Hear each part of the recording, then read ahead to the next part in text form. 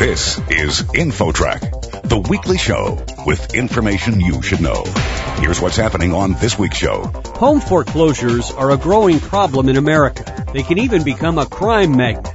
What can you do to limit the problem in your neighborhood? The best thing to do when you see a vacant property is to first contact your municipality. Many municipalities keep a vacant property registry to make sure that those properties are kept up to code. Then, an education expert says schools don't teach kids the strategies for efficient learning. Her comments may surprise you. Skills that teach students how to apply strategies to their learning on their own. So they're strategies that students are initiating, and they allow them to learn strategically. We'll have those two stories and a lot more coming up on this week's edition of InfoTrack. Stay with us. Our program gets underway right after this.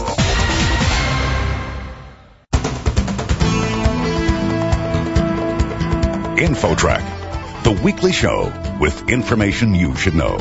Here's your host, Chris Whitting. With the foreclosure crisis and a big downturn in the housing market, a growing problem is affecting our suburbs. What to do about vacant homes? They can be an eyesore, a danger to others, or even a crime magnet.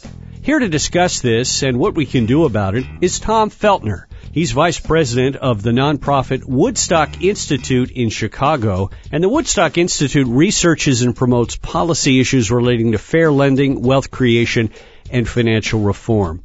Tom, your organization tracks foreclosures in the Chicago region, but these issues apply to the entire nation. And I think everybody's concerned about the increasing numbers of foreclosures, but you focus on the problems that communities have to face in the aftermath of a foreclosure. Certainly.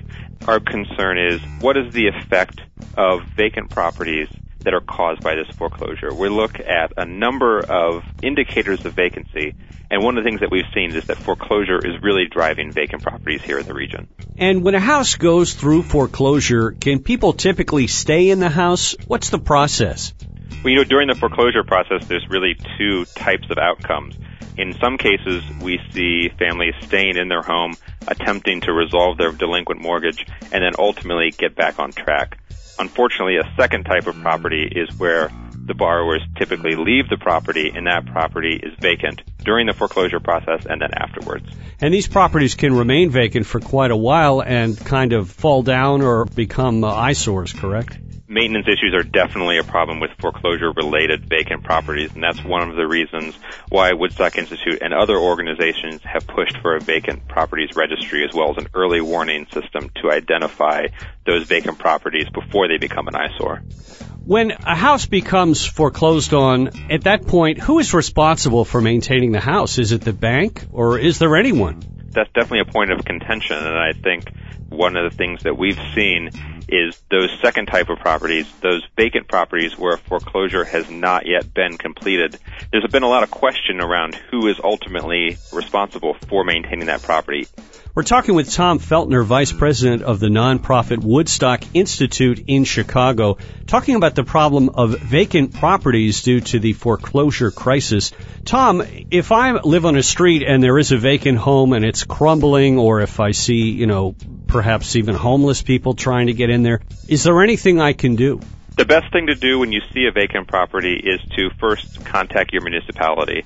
Many municipalities keep a vacant property registry to make sure that they are able to track which properties are vacant and make sure that those properties are kept up to code. But there's also a number of other ways that properties can be identified as vacant, and that could be through local utilities, shutting off utilities, or as well as mail being forwarded or rejected by the U.S. Postal Service. And, of course, with the utilities, you get into issues in certain areas of pipes freezing and perhaps just severe problems with the properties.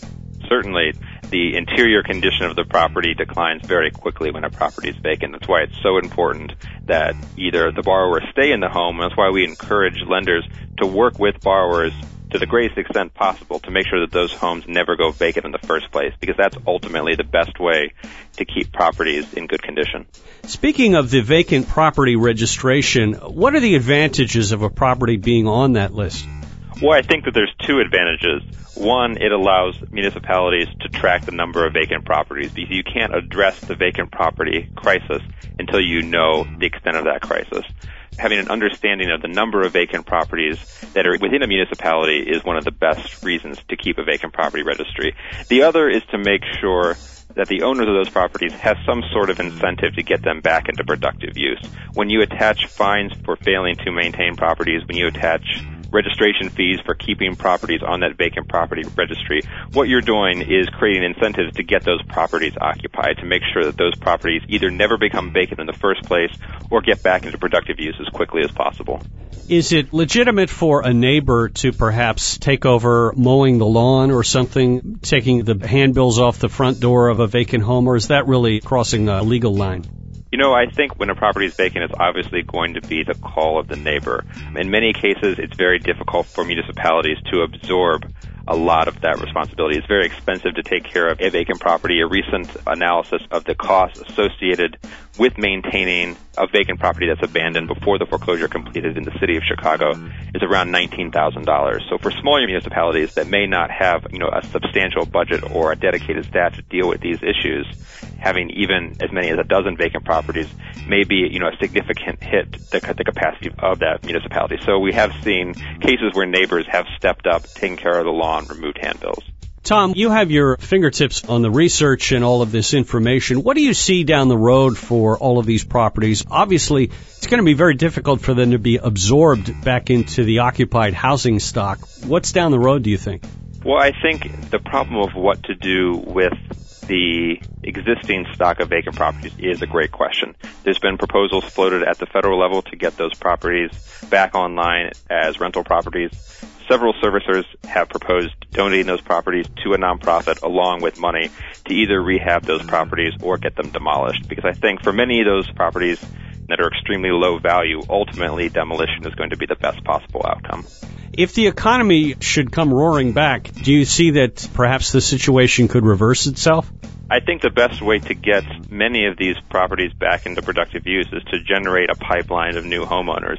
Many of these homes are vacant because there are no longer homeowners living there. So the best way to get homeowners qualified for mortgages is to make sure there's stable employment, to make sure there's access to affordable prime housing finance so we don't end up with the kinds of toxic loans in communities that we had at the beginning of the financial crisis. Obviously, there's a saying that everything is for sale at the right price, and I suppose if housing prices drop enough, these vacant properties may end up being purchased. I think that for many properties, particularly ones that are well constructed in desirable communities, I think that those are going to preserve a lot of value. But what we're seeing is properties that are extremely low value. I'm talking $20,000, $30,000 properties where the insides are uninhabitable. So these are ultimately properties where you're looking at the issue of what is the value of the underlying land. With extremely low value properties, particularly, when you hear properties for sale online for $1, for $100, for $1,000, there's going to be a lot of baggage that comes along with those properties, whether or not there's a clear title to those properties, whether or not there's significant tax liens on those properties. There are going to be issues and costs to any new owner who buys one of those very low value properties. Tom Feltner, Vice President of the nonprofit Woodstock Institute in Chicago. You can visit them online at woodstockinst.org. Tom, thanks again. I appreciate your time, Chris. Thank you. Next, an expert says school kids don't know how to learn. The eye-opening interview is straight ahead. Stay with us. There's more InfoTrack coming up. Stay tuned.